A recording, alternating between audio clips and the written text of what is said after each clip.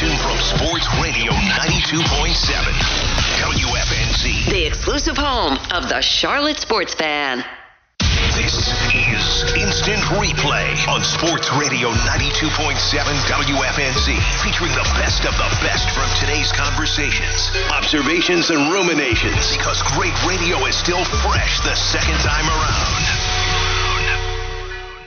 Earlier today on the Mac and Bone Show. Welcome back, everybody. Mac and Bone Show in the Queen City of North Carolina. Sports Radio 92.7 WFNZ. Panthers, final game before the bye week, and this one is a doozy. You do not see 13.5 or 14-point spreads very often in the NFL, and there is a reason why. This Dolphins team is one imposing opponent. The Panthers, on the other hand, the opposite of that. And a man that will be calling this game, and he's had a couple of Miami games. He's going to be able to shed some good light on the Dolphins and what makes them so special. He is Kevin Harlan. He'll have the game along with Trent Green on CBS this weekend, and Kevin joins us. Kevin, we appreciate you, man. How you doing? I'm doing great. Thanks, guys, for having me on this morning. I will tell you this. Last year, we had a game in Houston with the Kansas City Chiefs. I think they were the winless Texans or they were the one-win Texans. It was late, like November of last year.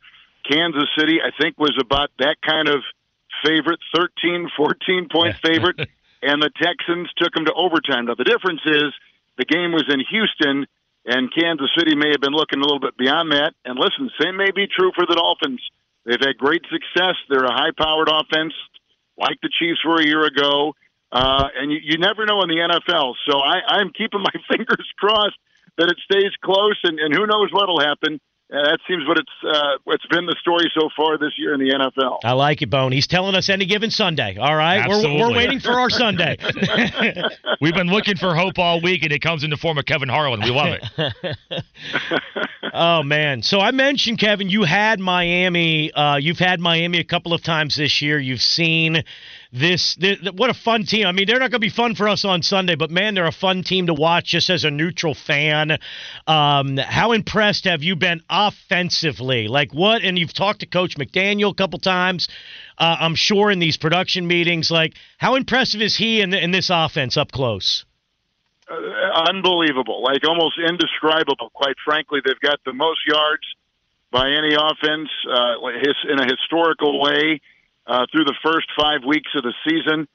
Their quarterback has kind of reinvented himself physically with all kinds of ways to protect himself. I think we're all familiar with the Tagovailoa's concussion issues of a year ago. He's taken martial arts in a protective way so that he knows how to fall and take a hit. He has strengthened his neck. He's changed his diet. He's added weight, muscle, and it really has kind of started with him. He's a unique quarterback with maybe the most beautiful throwing motion I've ever seen. We've seen some great ones in the history of the NFL, but this kid, it's almost like poetry watching him throw. He's accurate. He's quick. He's fluid. He's smooth. He's got great rhythm. The offense reflects everything about that. They've got the two fastest wide receivers on one team in the NFL. They got a running game that is stronger and as fast as the wide receivers are. And the offensive line has been just good enough to make all of this work. So you're in for a real treat. If you love football, and this is kind of the next generation of NFL offense, you're going to love watching Miami. It may be against your team. Better days are ahead, clearly, but this Miami team is a treat to watch if you love offensive football. Kevin, how high is the ceiling in the immediate for the Dolphins? I know they got blown out by Buffalo a couple weeks ago, but do you think that in this particular season they can be on that Chiefs-like plane, that working at a team here so good offensively, they could come out of the AFC this year? Well, that's a good question, and I think it's going to be a week-to-week discussion point because it's been so long since they've had this kind of dominance that you really don't know how all of them are going to react as one. It's a second-year head coach ever. He's been a long-time assistant, Mike McDaniel. We talked about him a second ago. And so this is a coaching staff and a group of players that have all been in rebuilding modes or in wait till next year mode, and Well, next year is now, and I think they've got enough on both sides of the ball. They made two big things happen in the offseason. They knew they had to improve on the defensive end, and they hired Vic Fangio, who was with Philadelphia toward the end of last season and into the playoffs as a defensive consultant. We remember him as the head coach with the Broncos, but his greater resume would tell you he's one of the best defensive minds still in the NFL. So they got the right defensive guy coordinating their defense. And then they traded, they got Jalen Ramsey, a three-time All-Pro cornerback who was with the Rams most recently, and before that, as we know, with Jacksonville. And he, on the second day of training camp, tore his meniscus, so he is still waiting to be on the field, and that will happen in November, early December, they hope, and that'll make a good defense even better. But they've got enough defensively to make him go, and I think that was kind of the last big portion of the rebuild that they had to figure out. They've done that. The offensive bones have been there going back to last season. Now the defense, I think, has got their compass pointed in the right direction. We're talking to Kevin Harlan. He's going to have Panthers and Dolphins on Sunday, along with Trent Green and Melanie Collins. I want to ask you about our head coach, Frank Reich, because all you're describing with this Miami offense, like David Tepper had this, had this vision. Early on, it's a little shaky, but his vision is get the quarterback and get an offensive head coach to work with that quarterback, and then get an offensive staff of reputable guys to work with that quarterback. It's off to a shaky start, but that's what he's looking for here. I'm sure you covered Frank Reich. I'm sure you've done games, when he was a head coach in Indy. What have your experience has been with Frank Reich, and what do you think about him as a coach? Well, I think he brings a calm and a direction to a team. He's an organizer. He's a unifier. I'm not sure what he took over when he got that job, but we know that the change was made. I think it's a completely different culture and environment. And from afar, and that is really the only way I can talk about it because we've not met with him yet, not seen him in person. Yeah. From afar, it appears that they're just going through the basic growing pains of a team that's just trying to change course in midstream. It's difficult to do in the NFL. You've got a rookie quarterback. You've got a new set of guidelines and principles and rules that you're trying to abide by that are different from the previous regime. And all that takes a while to kind of, work itself out. But his track record is strong. And I would say that of all the coaches you could have gone for, and with a young quarterback like Bryce, who I think has a pretty unlimited ceiling, although we're watching growing pains for a young quarterback, as we did with Tua, as we did with a lot of these young guys. I think he's got the right voice in his head, and he gives the right temperament to this stage of the rebuild. And the first part of a rebuild and changing direction is always the most uncomfortable, and we see it with most of the teams that go through this, and certainly that is the case with the Panthers right now. But I have no doubt that his vision will take hold, and they'll get the kind of players that will play under that vision. It's just going to take time, and that's kind of where you are right now as a fan base, as uncomfortable as it seems. Yeah. Kevin, you mentioned the word growing pains in describing Bryce Young, and as you can imagine, that's what we're dealing with right now, week in, week out. But as you've seen the sports world evolve in your great career to where it is now, social media is taking off. Everybody's got a take. There's all these endless debate shows where they have to have takes every 5 minutes, where now people want to declare athletes busts right away. Bryce is 4 games into his career, despite them playing 5, and we deal with people, whether it be media or fans, that want to make these sweeping declarations about an athlete already. What's your take right now sort of on how athletes are treated, especially for a young guy like Bryce Young, who people are already saying is a misfire by the Panthers? Well, at the end of the day, these are young kids, and I get it, and they're professional, and they know what they're getting into, and luckily for most of them, Bryce's age, they've been dealing with social media for a long time. Certainly he did at Alabama. Andy Dalton may be a little bit different. When he first got in the league, it may not have been as stressful, as big a part of the equation, but clearly Bryce is used to that. And playing at a school like Alabama and having, the big stage that kind of school had every Saturday in every, bowl season. He's used to it. He was a highly recruited kid. He went through it in high school.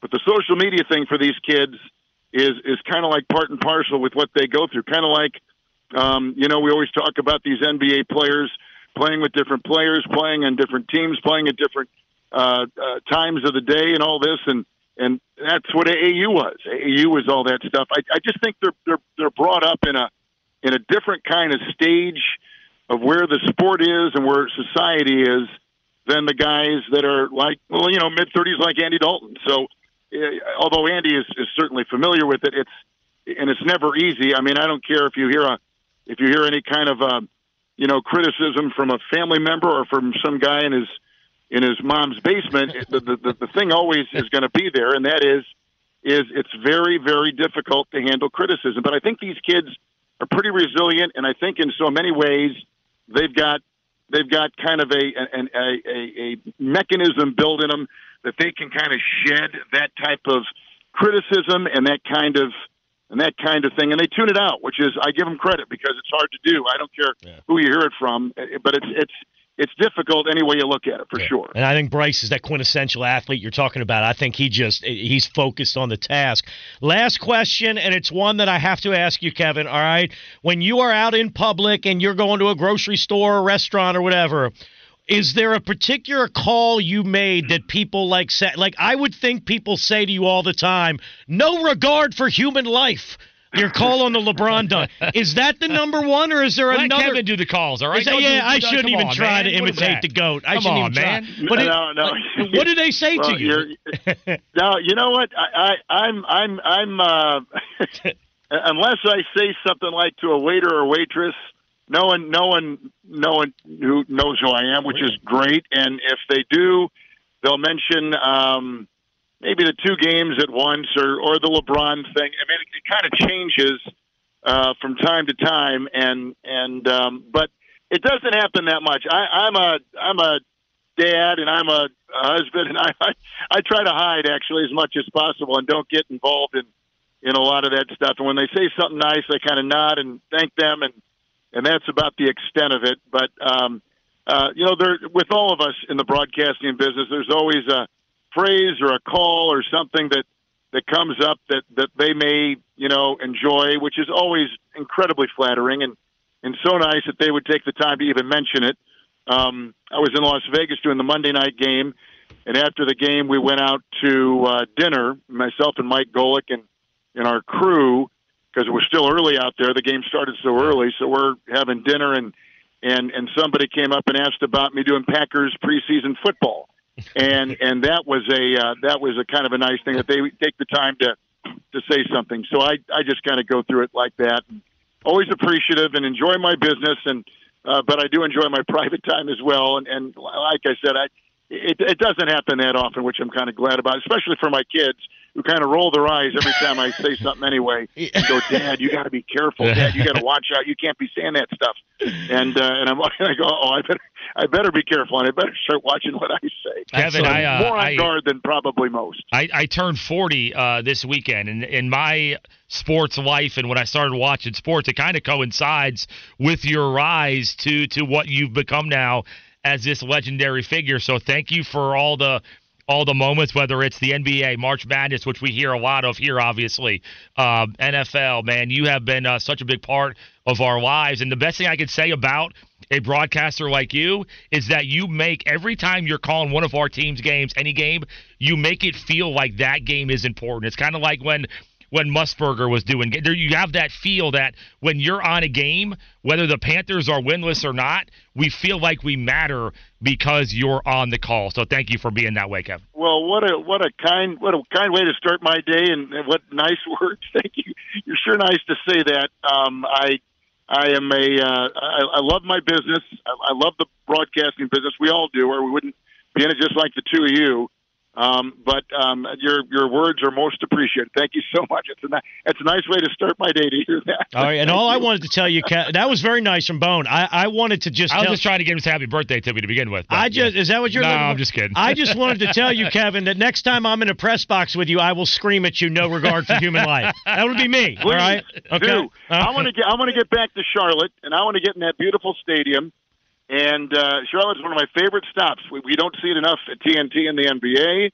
We certainly don't see it because Fox is the basic NFC broadcaster, so we don't see it much for CBS. Yeah. But some of my happiest moments were when I was doing the Timberwolves, and I'd see Steve Martin, and we'd do the Hornet games, and I'd see all those Gil McGregor, see all those wonderful people down there, and really miss more frequent trips to Charlotte. So listen, I am all in on the Hornets and all in on the Panthers, and can't wait to get there. And I do hope we cross paths in person. And I can thank you again for your very nice conversation and nice, kind Absolutely. compliments. All right, Kev. By the way, flamethrower is my favorite basketball term. That's a good one too. Yeah. That's strong too. No, you can yell that at him. I you will. Can yell that. All right, Kevin. Hey, have a great call in Miami, and we'll talk to you, man. Thanks so much.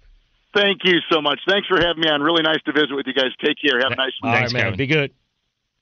Hey, Kevin. Thank you, man. Sure. Thank you guys very much. It was very nice. Call again, please. We got it. We'll talk to you soon. Okay. Thanks, Kevin.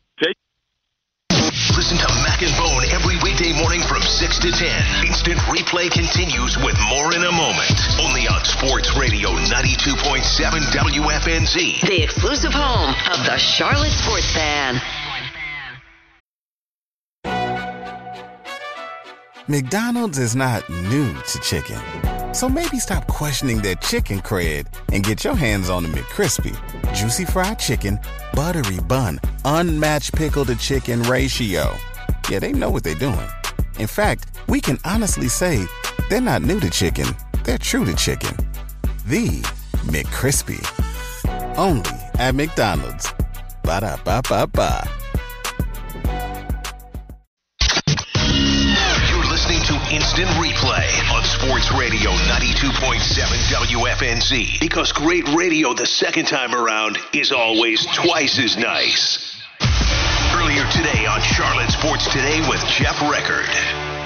Bring in my good friend, Mike DeCourcy from the Sporting News, and he's kind enough to join us this morning on the Bodyworks Plus guest hotline. And Mike, I had texted you even last night, as closely as I follow sports and the NCAA and all those things, like I'm still not sure exactly what just happened and how much money we spent to figure this out. What can you tell us about what has happened and what it means moving forward? Well, basically what this was, I think the important thing to understand is that after the FBI Justice Department investigation of the basketball talent game, where everybody said college basketball. It wasn't an investigation strictly of college basketball. That's an inaccurate description. It went beyond that because it involved agents and money managers and high school people, and it was a lot of different things. And there were 4 college assistant coaches at the time arrested by the FBI, and they faced various different penalties. After that, some spent time in custody. I believe some did not, but there were various different penalties. So the president of the NCAA at the time, Mark Emmert, appoints this commission led by former Secretary of State Condoleezza Rice. They're going to fix everything, man. They were going to get it all fixed, right? So they spent, 6-8 months, somewhere around there. And then they held this really self-important press conference wherein Condoleezza Rice only agreed to speak with those pre-approved by her PR firm, an individual. She refused to take questions from the assembled reporters, which was nice. And she and her team came up with a variety of different suggestions, and most of them avoided the major issues, and most of them were pretty fanciful and not really on the mark. And there was one that seemed like it might be good, and that was the construction of a outside body to adjudicate NCAA infraction cases, which became known as the Independent Accountability Review Process. What a great name, huh? Yes. Well, I'm sorry, the Independent Accountability Resolution Process. Don't want to get the acronym wrong. So the IARP heard several of the cases that came out of the FBI thing and one or two others, including one at the University of Memphis. And they were not good at this at all. The people complained about the Infractions Committee. And remember, the Infractions Committee comprises mostly employees at member schools, some athletic departments, some faculty reps, some law professors have been on it at times, and some outside people that get involved as well. But the vast majority are volunteers from member schools, and they've been criticized for their work, and fairly so. And I'm sure that at various times I've done it, but the IARP was way worse at the job. And if I'm not wrong, I think they got paid for it, which makes it even worse. Folks like that don't do anything on charity. Let's be honest, Mike. Yeah, they took forever to get through these things. When they came down, I don't think that I don't think their conclusions were reasonable. I mean, I think of when you look at, I have in front of me their decision from yesterday, and it was about Kansas, and the hearing panel found 2 level 2 violations and 2 level 3 violations of NCAA. Now, here's what they said. The institution was responsible for the actions of apparel company outside consultant, a representative of athletics interests, when he arranged to provide $4,000 in extra benefits to the mother of a men's basketball prospective student-athlete on or about September 23rd, 2017. And then it says, the hearing panel found this to be a level 2 violation. Well, I'm sorry, but that's if that happened, that's a level 1. And I don't care what you do in punishing them, but you can't massage the reality. That's not a small thing. That's $4,000.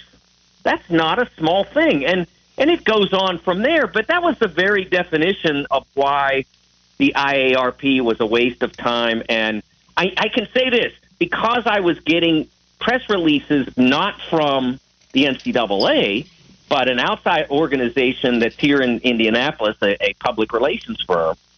I know they spent money on that, so I never endeavored to find out if the IARP people themselves were compensated. I think they were, but I know the PR firm was. So they spent money on this that was ultimately a colossal waste. That's kind of how it felt like with me, and I just wanted to make sure I wasn't missing anything because it did get convoluted and kind of crazy for a while there. And so many people in our neck of the woods are really mad at the NCAA and have been for a long time, but especially in light of the recent Tez Walker case, which, Mac Brown and the NCAA were going back and forth on that whole thing. I'll just give you this question from one of my listeners. Myron said, at this point, other than maybe the basketball tournament, what's the NCAA good for at this point in time?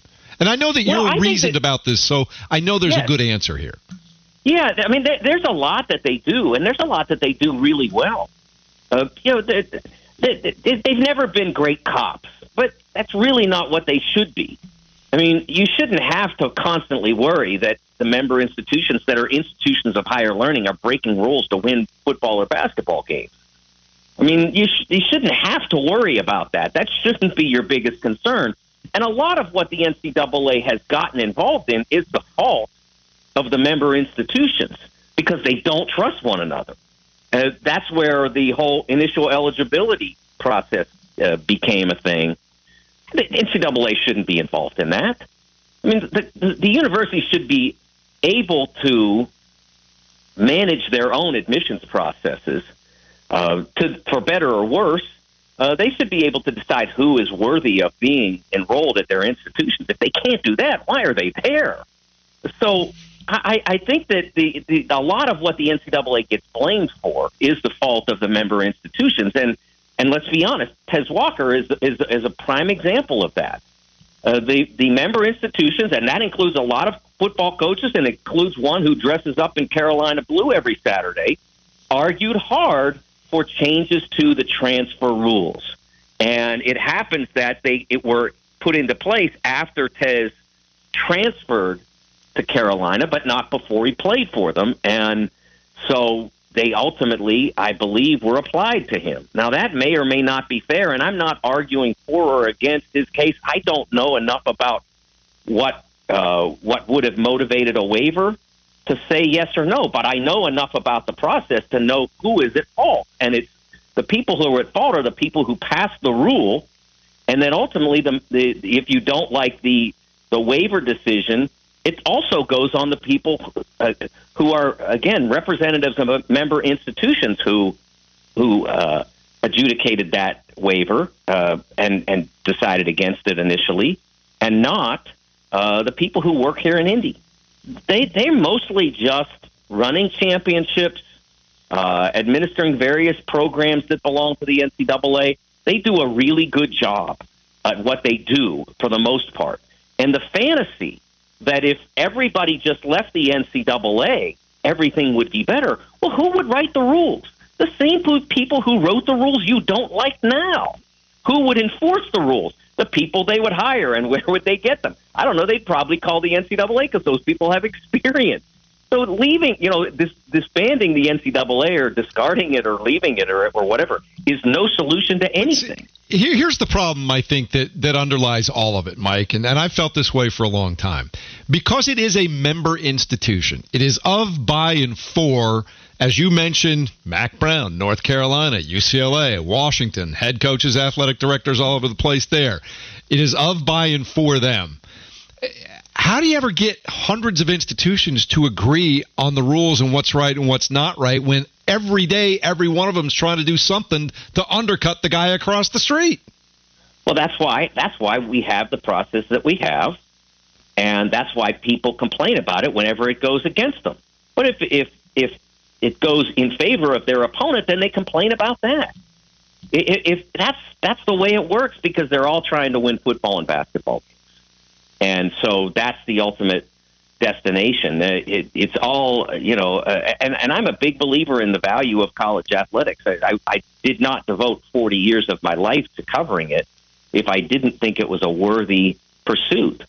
But there are problems, certainly, and most of them are created by that desire to get the edge, the desire to be the team that wins the championships, and that being the primary focus. And those who put that as too much of a focus lead so many of the others to feel like there need to be particular rules in place, some of which are obvious and easy to enforce, and some of which are arcane and difficult to enforce.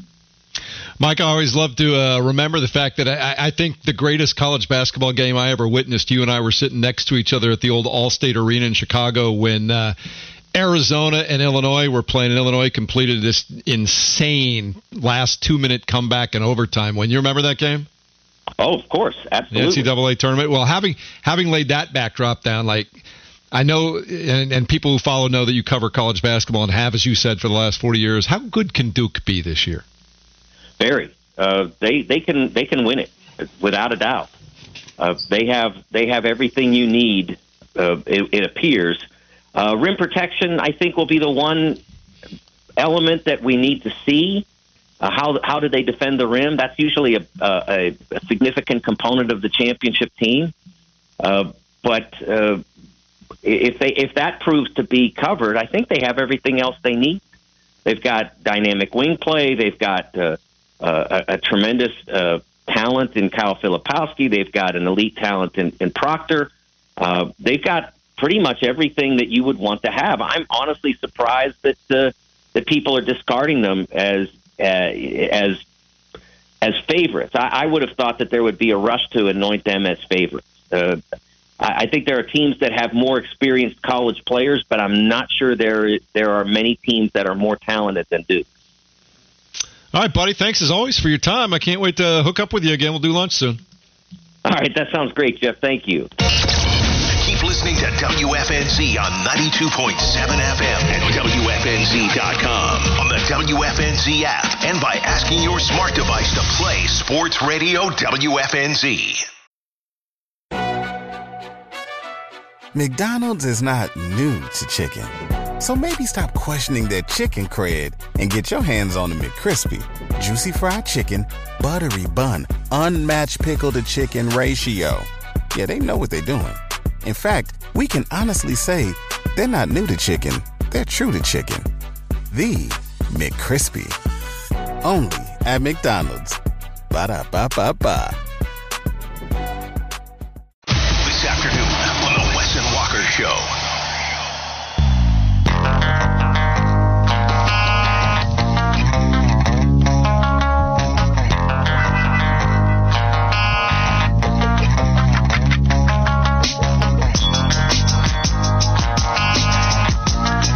Closing out the 12 o'clock hour here on Wes and Walker. Trying to figure out ways where the Carolina Panthers can show a little something against Miami. Got Jack feeling good about the Panthers. He said, we're beating Miami, and we're winning our next 3 after the bye, Walker. How about that? You like where Jack is right now in a mental space? Hey, as a fan, you have to always believe. I mean, there's always a slight chance. We see upsets in the league in every sport, NFL. That's why I said I'm not going to give the Panthers a 0% chance because, as I said, that goes with my Queen City Magic theory that teams in Charlotte will pull one out of their keister when you think they have no chance at all. And this is certainly one of those games where you would think Miami's going to run it up and score 70 or whatever the case, and then you'll turn on the TV and it'll be 17-14 in the doggone top of the fourth quarter.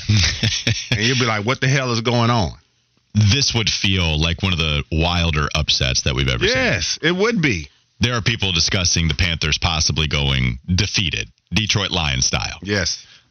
Not having a single win this season against that team that scored 70 in a game. It would be one of the more wild upsets. I'll say this. One of the other wilder upsets that I've ever seen for Carolina, I feel like P.J. Walker coming in last year against Tampa Bay and playing the best game that we had seen recorded up until that point. I know people make fun of me for that one, like Fitty Love saying, oh, P.J. Walker is a god, whatever. Hey, man, I'm not saying I want him starting for my team. That game, he played as good as any QB in the league. That game was crazy. He played against Tampa Bay. And you needed every single bit of it in order to pull off an upset like that. Yeah. That was nuts. So can we get that magic from Bryce Young? Can we get him floating to his left, fireballing 35 yards downfield on the sideline to somebody not DJ Moore who caught that pass? Can we get Terrace Marshall or Adam Thielen receiving that? I don't know. Do you know where my Queen City Magic theory began? We've talked about it before on Locked On. Well, on Locked On, but it was a long time ago. Well, I was just saying, just for the listeners out there, when I was a young lad and the Panthers were in the NFC West and they had their ragtag bunch, the Mark Carriers of the world, the Anthony Johnson. Yeah, speak to us. Tyrone Pools and things like that. And, my 49ers would come in, Steve Young, Jerry Rice, popping.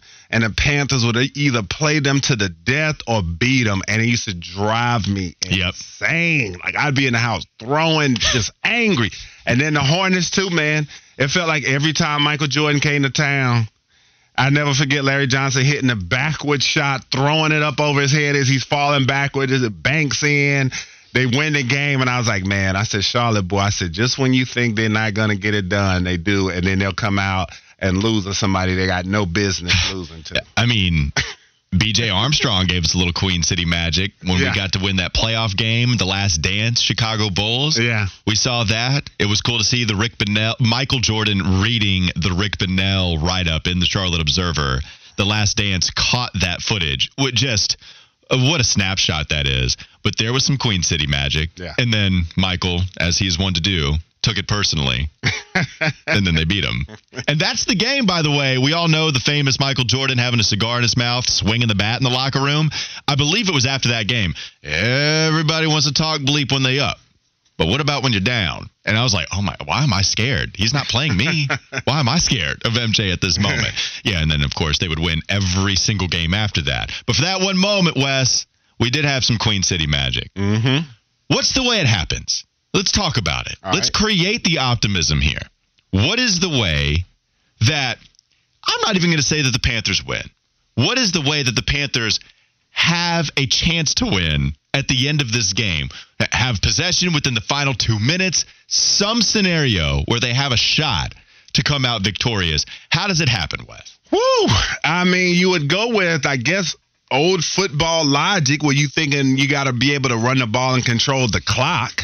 And then the pass rush, they got to be on one and just be disruptive. That would be scenario one.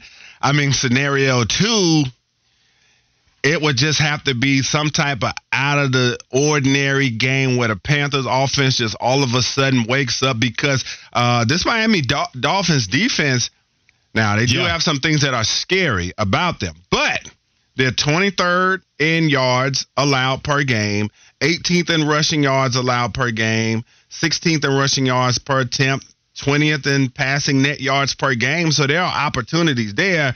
The only scary part about this defense is that they're tied for third in sacks, and they lead the league in quarterback hits. So I know Panthers fans don't want to hear that one, especially with Bryce Young back there. They lead the league in quarterback hits, but it would just have to be one of those games where Frank Reich just says, the hell with it. We're going to be aggressive, and things are hitting, where they're able to keep up somehow, some way, and score 30+, and then the defense just has a out-of-body experience. Yeah, the problem is I went back to this. I mentioned this a couple weeks ago when the Miami Dolphins were set to play the Bills, and the conversation was, how are the Bills going to beat the Dolphins? How are they going to pull off that upset?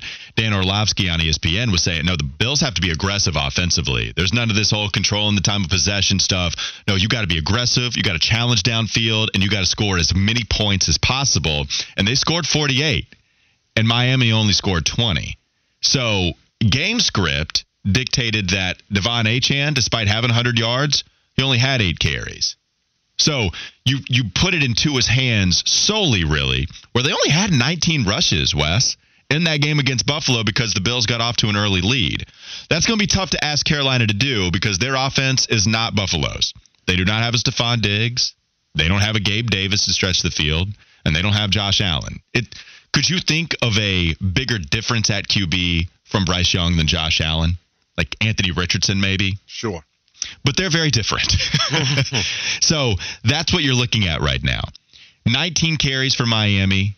I think you do want to hold them to a point where, as crazy as it sounds, we know Carolina has not been good stopping the run.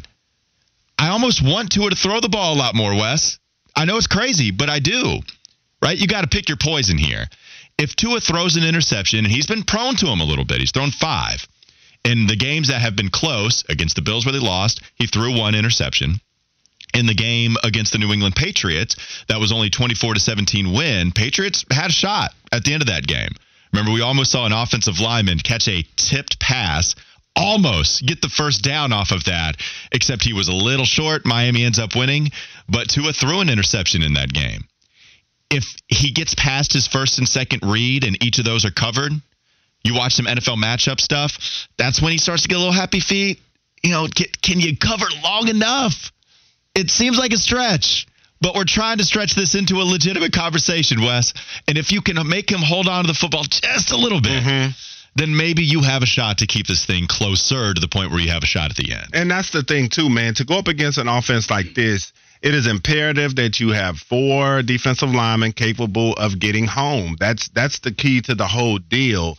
Or you have to at least be able to rush 4 and get home so that you can drop 7. You got to have linebackers that can cover and run, and you got to have DBs, obviously, that are savvy, veteran-type guys if they're not able to run with these guys, in addition to having the requisite IQ. But that's the thing. The Panthers are going to have to be able to get home with 3 to 4 guys. That's the only hope that they have in this passing game. That's why I said Brian Burns and Derek Brown, this is the game for you. Show us why you should be cornerstones of this defense by taking over games like this. It's not like it's just one guy and everything falls on Brian Burns, because YGM has been playing good football as well. But all pass rushers on deck.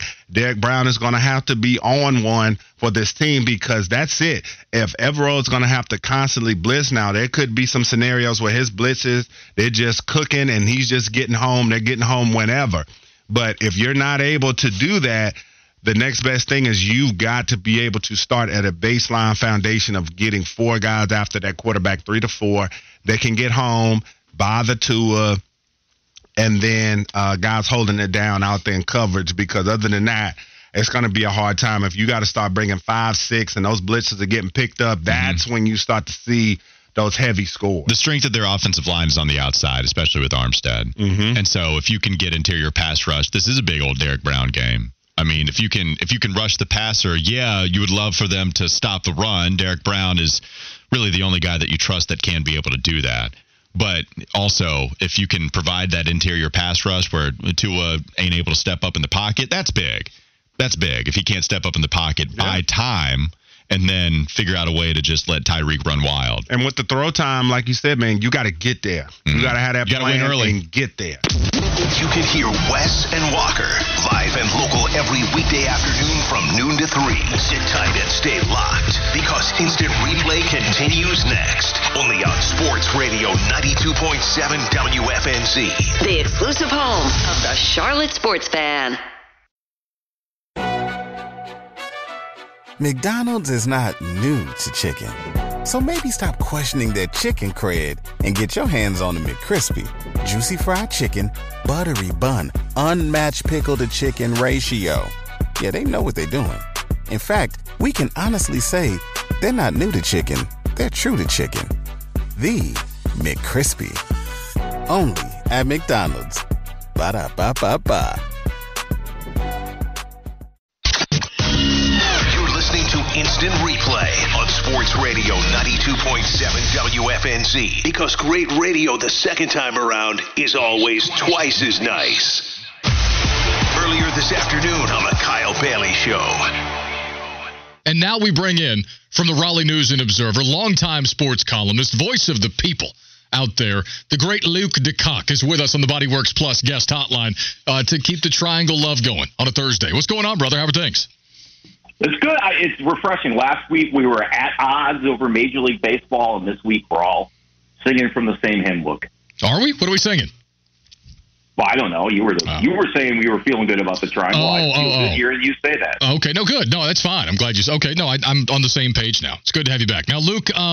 Full disclosure, brother. I was watching playoff baseball last night, so I kept an eye on the Canes. Saw the highlights this morning, but I know that doesn't tell the story of a game. So, with that in mind. What did I miss last night in a 5-3 win to open what could be a very promising season at PNC? Yeah, I mean, this is kind of what I wrote, but, you know, the Ottawa's like a really good young team. They got some goaltending issues, and their goaltending wasn't very good last night. But they get, you know, they stepped to the plate. They were up 1-0. They were down 3-1, tied it up 3-3. And the Hurricanes did what older, veteran, stronger, meaner teams used to do with the Hurricanes, which is both times after falling behind and then after the Senators started up, just kind of put their foot on the Senators' throat and took all the drama out of the game and made it a very comfortable win. So it's all part of the sort of the evolution of a franchise. The guys the Hurricanes brought in over the summer all have some edge to them. The guys who were these little young, fresh-faced kids who everybody loved, now they're the guy that you're not so sure you're rooting for as much. You know, you're not quite sure about this guy. You know, Marty Necas, his head looks like it's a concrete block now. He's growing into his body. Sebastian Aho's covered in scars. You know, Jordan Stahl and Brent Burns are getting closer to 40. This is a team whose moment has arrived. And Ottawa's a team, their moment's coming. But the Hurricanes showed last night that this is their time. Their time is now. And that's what you really wanted to see on the first game of a season where they're going to play 81 more pretty meaningless games till the playoffs start. I like that. All right. I was going to go right to the Panthers next after allowing you to do that, but I find it funny. A texter just said, "Oh, yay, here comes the FSU bashing from Luke DeCock." I love that of all the things that you're known for on the show, it's bashing the Florida State Seminoles for some reason. But I don't know. Do you have any strong thoughts about the Florida State Seminoles you'd like to share this week as a top 5 team in the country? No, I'm shy. I would have thought my reputation would be as a Miami basher. So do that then. Unexpected. Do that then. No, yes, please do some of that. No, I mean, I will give Florida State credit. You know that they seem to have their act together, and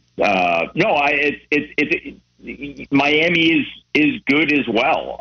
And the thing with both these teams historically is you kind of keep waiting for the other shoe to drop, but it hasn't yet.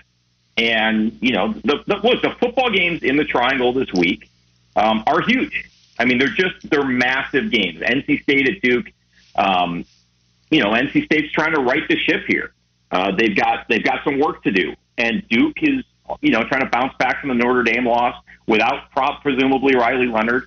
That's a big game, but it's not as big a game as the one in Chapel Hill. If UNC is for real, and I think there's a chance UNC is like legit for real, because the defense has been better and Drake May is Drake May, and now you got Tez Walker back.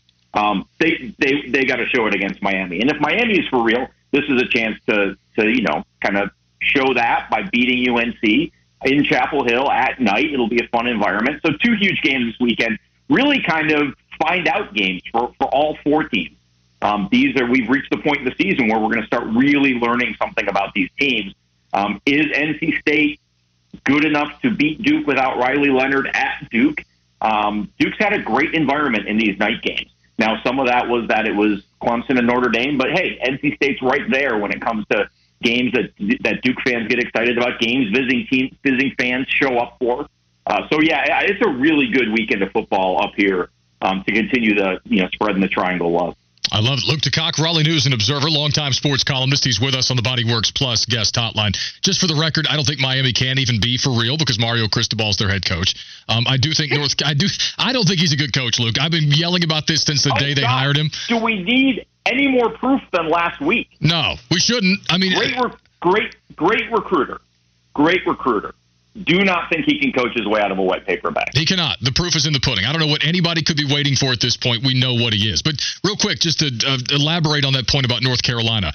I'm not a North Carolina fan by any stretch, I guess you'd say, but I notice a good, well-rounded football team when I see it, and I think North Carolina's got one. And I do believe that, I'm watching Florida State, right? They're 5-0-2. They deserve respect, but that's a football team that can be run on. And I know North Carolina can run the football. That's actually the reason why I think North Carolina might be the best team in this conference today. Am I crazy? No, I don't think you're crazy. I think, this is something we talked about at the start of the year. Like, hey, is North Carolina maybe the second best team in this conference behind Florida State coming into the season? I think it's an open debate right now, the way that North Carolina has played and gotten better. And now we'll have a Tez Walker with a full week of practice with the first team. If he's as good as North Carolina thinks he is, then that's a potential game changer because they already have weapons. I mean, Nate McCollum has done a great job coming in as a transfer. The running backs have been good. The offensive line's been fine. The defense has been much better. And Drake May is Drake May. I think Max says after every single game when someone asks him about Drake May, he just says, well, Drake May was Drake May. And, as long as Drake May is Drake May, you've got a chance to win any game. And I'm really surprised, Kyle, there hasn't been more sort of national Heisman talk about Drake May. I don't understand why, with the numbers he's putting up, with the way he's helping them win games, and the fact that UNC is still undefeated, I'm just surprised that he hasn't sort of crossed that Rubicon into the sort of Saturday morning Heisman conversation. Maybe it takes beating Miami on a Saturday night to do it. But I would have thought coming into the year that he would have had a little bit more of a head start, but it just doesn't feel like he's gained the kind of traction I thought he would gain. Still plenty of time left. I mean, there's a lot of Heisman winners we weren't talking about on October 12th, and certainly we're talking a little bit about Drake May, but this is a huge chance for him to put up, have a big game, and that may change the entire conversation. I like it. All right, now it's time to turn you loose on the Carolina Panthers. Go. No, I'm kidding. This. Where do we? I'm running out of things, so I'm going to let you say the things. But what's wrong with them? Why are they 0-5? Is it fixable? How bad is it? Just go.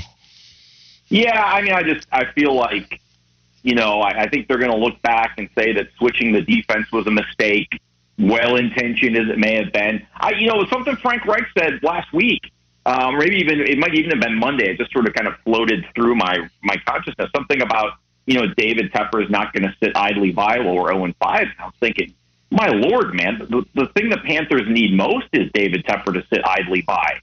Let your football people go to work. Because as we've talked about, I think if you look at sort of the 15th to 52nd players 53rd players on this roster, I think Scott Fitter has actually done a pretty good job.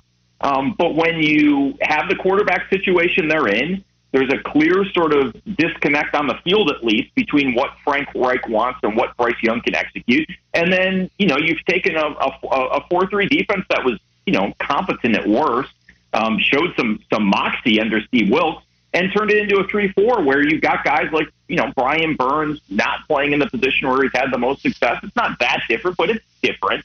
I just feel like there's been some mistakes. And then the Panthers never help themselves in August, right? Every year we're in a bad division. We're one player away. So the first time things start to go wrong, it starts to snowball because you've created unrealistic expectations. At some point, someone needs to take a step back and say, hey, we have got to build something. We have got to let our football people build something. And we've got to let the process play out. We can't keep veering from year to year and plan to plan and quarterback to quarterback. But that's clearly what they have. And obviously hiring Matt Rule set this entire project back several years. But, I think this is a time where people look, right? They're no fun to watch. People just need to have patience, and that includes David Tepper. I'm going to ask you a question that I know you cannot answer, but I hope you'll attempt to anyway. It is in a different timeline with, let's say, the same roster. Is the Steve Wilks era better than this through 5 games? Yeah, I'm going to say it is. I mean, here's why. What we saw under Steve Wilks at the end of last year was a team. I mean, the conversations we were having last year at this time were exactly the same. I mean, last year at this time is when I wrote the column that the Panthers weren't worth watching. They kind of became sort of worth watching under Steve Wilks, and now they're right back to square zero. So I'm going to say that under Steve Wilks, if he had gotten a full-time job, right now you and I could say here, hey, the Panthers may be 1-4 or 2-3 or 0-5, but they have an identity. We know what they're trying to do, and they're working toward that. I don't feel like I can say that right now. Fair enough. Last thing, and I'll let you go. But what do they do about Brian Burns? Because he's a good player, and he should be paid a lot of money, but I don't know that he's worth the money that he wants them to pay him, and he also might be the way that they get a first-round pick back, and I believe there's a chance that they do that, even if it might not be the right thing to do. So I'm not sure there's a right answer here, but what would you do? I'm going to play, I think, 2 years ago, the Taylor Moton card. You don't necessarily like the contract you're going to have to give him, but the consequences of not doing it outweigh the consequences of doing it. And you have a good player who seems to fit here, has had success here. You just bite the bullet and sign the check and move on. All right. Thank you, buddy. We'll talk to you next week. Appreciate it, Kyle. You tuned into Instant Replay. When the audio was so good, it has to be heard again. Only on Sports Radio 92.7 WFNZ. The exclusive home of the Charlotte Sports Fan.